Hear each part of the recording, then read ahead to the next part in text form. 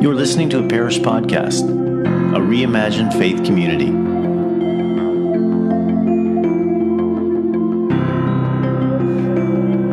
Having the right tool is half of any job, my dad used to tell me. Now, I didn't believe him until I tried to repair some IKEA furniture after years of use. I never thought to keep those little wrenches, those little Allen keys, and years later when the bed frame starts to wobble or the chair legs get loose, you spend half a day looking through drawers trying to find those tools. And then I spend the other half of the day trying to see if a Phillips screwdriver can do the job. I now see the wisdom in what my dad was saying all these years later. Having the right tools helps guarantee some level of success with whatever it is you're trying to do. Now, this rule applies to so many things in life, not just the assembly of boxed furniture. Life requires assembly. Life requires the building and the fixing of our relationships, of our hopes, our dreams, and even our faith at many times. Having the right tools can make all the difference. But I'm also the type of person who has owned probably 15 different toolboxes over the years. I can go into my shed at any given time and find 4 of them still there. But the ridiculous part isn't the quantity, it's their contents. If you were to open any of them, you would discover all manner of screws, nails, the odd wrench, sandpaper, some pens, I bet even a box of matches in each one. But you'll notice the absence of proper tools, including IKEA Allen keys. Now, to find those, you're going to have to search. I have unconsciously hidden them all over my house. Currently, I have a hammer leaning against our dryer. There's another hammer downstairs in the basement by the freezer from when I tried to pry open frozen hamburger patties apart with the screwdriver. Oh yeah, that's where that is. I've been looking for that screwdriver. I would put it with the others, but they're probably located in the top drawer of the bathroom vanity. There's several in one of the many, quote, junk drawers in our kitchen. Everywhere except where you'd expect to find them, a toolbox. And these are good tools, but they're in the wrong place and always at the wrong time. When I need them, I can't find them. Now, I never really think to collect these and put them in my toolbox, except when I need them. And then it's like, oh, you know what? I should just, it drives me nuts. Now, I know this isn't everyone's problem. There are probably people listening, rolling your eyes, thinking, oh my gosh. I know this isn't everyone's problem, but the analogy is. I was recently having a conversation with someone who is in a very difficult relationship. We were talking about how sometimes it's difficult to love, especially when the person you care for is constantly hurting you. I related to an estranged relationship that I've had over the years. And the cliche just rolled off my lips, but it fit perfectly. I said, we don't love because it's easy. We love because it's right. It's a statement that I'm sure we'd all agree with. But what does it mean? When we say it, it goes uncontested. It goes without explanation. Who's going to argue? It sounds so right. Driving home later, I was thinking about our conversation. And I mean, we said all the right things. We said we need to love difficult people. We said that love can be hard. We said that love is the right thing to do. But it didn't change anything. Love, like many things in this life, has become a cliche, an overused idea that has very few teeth. The idea that love is all we need isn't incorrect. It's just misunderstood. Let me say that again. It's not incorrect to say that love is all we need, but we need to understand what we mean when we say it. And it's easy to get frustrated with ideas that we don't fully understand. The problem is when we become disillusioned with them, we often abandon them. And I know many who've abandoned love, at least their understanding of it. People have abandoned loving others, loving themselves, and loving God. Once again, without the right tools, even the simplest things can be frustrating. And this is where I think we can do a better job of not only talking about love, but understanding it. Because I've come to believe that love isn't merely a tool for building a better world or a better life. Love isn't merely a tool that we use to repair broken relationships with others, with God. No. I've come to discover that love isn't a tool at all. Instead, it's meant to be the toolbox. Love holds an endless supply of ways of holding, building, and repairing pain, suffering, loss, joy, happiness, and faith. These are the things that love is up to, holding, repairing, building these things. Love is the category, not just the subject. Love is the toolbox, not just the tool. And I think for many of us, it's just never been opened. Now let's just pause on that for a minute, that thought, that idea. Because I think the idea fundamentally desires to change the way we think about love, and most importantly, the way we talk about love. Because it has become cliche in our world. Whether we're talking about loving our neighbor, loving ourselves, loving difficult people, or the way we talk about loving God. What do we mean when we drop that 4-letter word? We often don't have to explain it because the cliche comes with all kinds of assumptions. But I wonder if we actually have been using the word wrong. The Apostle Paul writes an amazing letter that helps offer some insight into looking at love as a means as well as an ends. It's found in 1 Corinthians chapter 13. In fact, it's the whole chapter 13. It's quite popular. In fact, it's often become cliche in its use. Most of the time we hear chapter 13 read, we are dressed up. When we hear it, it's because it's a very popular wedding passage. But don't let its beauty and poetic description numb you from the big idea that Paul is proposing here. In the previous couple of chapters, in chapter 11, Paul describes how diverse the community of faith is, and how that diversity is not only beautiful, but intended. It is diverse not only because of different ethnicities, but also religious experiences and spiritual gifts. We are not all the same, but we work together. We, in our diversity, create something so magnificent when we not only respect each other, but work together. Each of our different gifts contributing to something that wouldn't have previously existed. It's truly miraculous, and it comes all together as we use our spiritual gifts that we've been given to help us create and mobilize this diverse new family of those who choose to follow the ways of Jesus. And the world is blessed because of it. It's all very encouraging, this letter, and it's inspirational. And as you read chapter 11 and chapter 12, it's building, this incredible intensity is building in this letter. And people, even me, 2,000 years later, you're getting excited. Where is he going with this? And then he ends chapter 12, verse 31. It's the last verse of the chapter, just before what we know is chapter 13, the love chapter. This is how he introduces the love chapter. He says, "Now I will show you the most excellent way." Remember, this is just after talking about how our diversity is building something beautiful, how we have these beautiful gifts that God gives us to work together, and it's amazing. And then he says, and you thought that was good, I want to show you the most excellent way.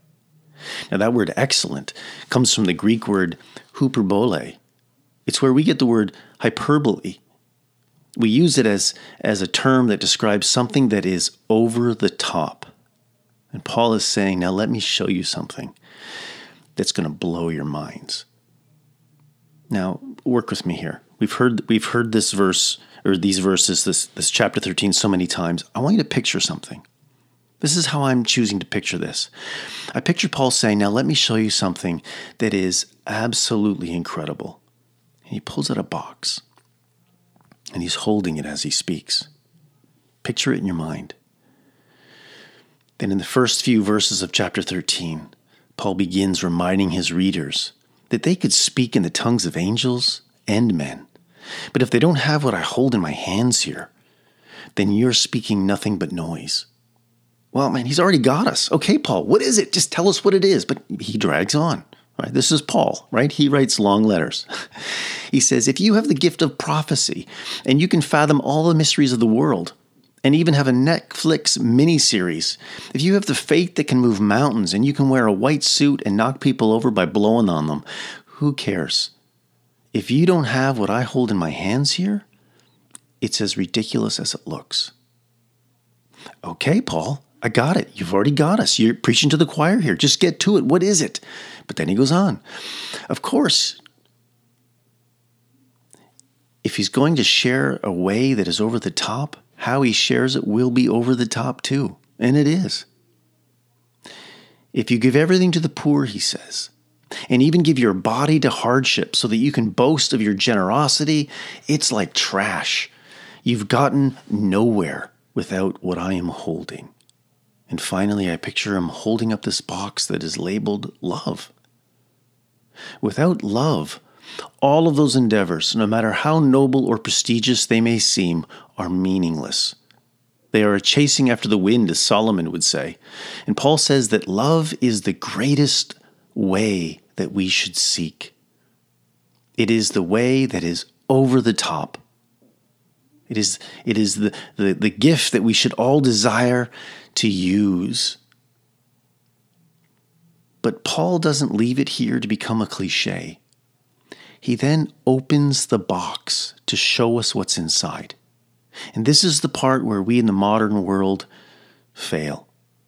Our bumper stickers and t-shirts agree that love is the greatest way. The Beatles and Huey Lewis have all sung about it in the 80s and 90s, and everyone's singing about it now. But I think Paul reveals that love is a gift. It's a toolbox that, when opened, reveals all kinds of gestures that embody the heart of love, which is the heart of God. The list is incredible and intriguing in chapter 13. Reading it stirs the heart with hope, not only because of our ability to use these tools to build and repair, but the longing comes from our hope and desire that others may use them in relationship with us. Here's what Paul describes as in this toolbox he holds called love. He says, love looks like patience. Love looks like kindness. It does not envy. It does not boast. It is not proud. It looks like humility. It does not dishonor others. It gives honor to others. It is not self-seeking. It looks like caring. It is not easily angered. It looks like peace. It keeps no record of wrongs. Love looks like forgiveness. Love does not delight in evil, but rejoices with truth. Love protects. It trusts. It always hopes. Love always perseveres. Love never fails, Paul writes. These are the tools of love. This is what love looks like when it's expressed, is what Paul is saying. I think it's important for us to realize that this is what love looks like when we hold it in our hands. It looks like patience, kindness, humility, forgiveness, trust, hope, perseverance. These are the tools of love that we use to build and repair. But inside the box, they are useless. I think an important idea for me, especially seeing the incredible diversity in the ways that love can be expressed, is that these are ways that true love desires to work, and that it applies to all relationships we find ourselves in. But love doesn't always get what love wants. We know that. There are many things to distract and hijack love from its intended desire, union, and harmony that we know. And we understand that. We've all been on that end of love that seems to be at an impasse.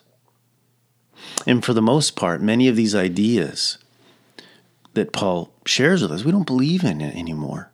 Not because they aren't true, but because perhaps either we've never experienced them, or they seem unattainable, or we've tried them and they didn't bring about the desired outcome. Oh, I've tried patience. Tried it. Tried kindness. Nope. I tried forgiveness. Yeah, no, not going to work. We try these things and then we abandon them. We abandon the whole endeavor and we rack it up as a learning experience. And I think this seemingly endless list of gestures that Paul gives us of ways that love can be expressed is a clue to something bigger. I want us to consider for a moment that perhaps these tools are a catalyst to begin movement in our relationship that maybe is at a standstill. Some of these gestures that Paul lists actually work together in tandem with others. That's how tools work. When one or two of them get together, they kind of have gesture babies. Well, it's love after all. This is what happens. If you begin to practice the one, it often desires to lead to the others, and something begins to grow. Let me give you an example. Patience, by itself, can be a difficult thing. But patience practiced with kindness produces something entirely new. Forgiveness can be very hard in certain situations, but practiced with hope and patience is perhaps the right tools for the job. And the job might not be repairing. It might be building something altogether new. What if exercising patience could cause you to consider other things? A kind word might elicit a kind response or a new behavior. Being humble actually elevates others, which may make them feel better about themselves, and that alone may create an avalanche of new things. I also believe that these are clues to learning how to love difficult people. If you're having a hard time forgiving someone, I get it. Then consider that might not be the tool to start with. Perhaps kindness is easier to hold, and you can begin to build something smaller with it. If you're having a hard time being patient, maybe start with humility. If you're having a hard time with trust, maybe start with hope. You see, often when we struggle with one gesture, we abandon the whole pursuit. But love is not limited to just forgiveness or patience or kindness. It includes them, but isn't limited to them. Our entry point to loving others might need to be a side door or a window when the front door seems slammed shut. So next time you're impatient with somebody who's being difficult, humble yourself and ask why it needs to be done your way. The next time you're struggling with trusting somebody, begin with the hope that one day you may. The next time you're struggling with someone who you can't seem to forgive, begin with kindness to yourself first, and then maybe to them. So when you say you love somebody, or thinking of ways to show someone you love them, remember to open the toolbox. There's so much to choose from. And what you can begin to build or repair is endless. So open it up. Lose the lid. Let the gestures of love turn into postures. Let the individual motions combine into a beautiful dance. And realize that love is not a singular act, but the culmination of many.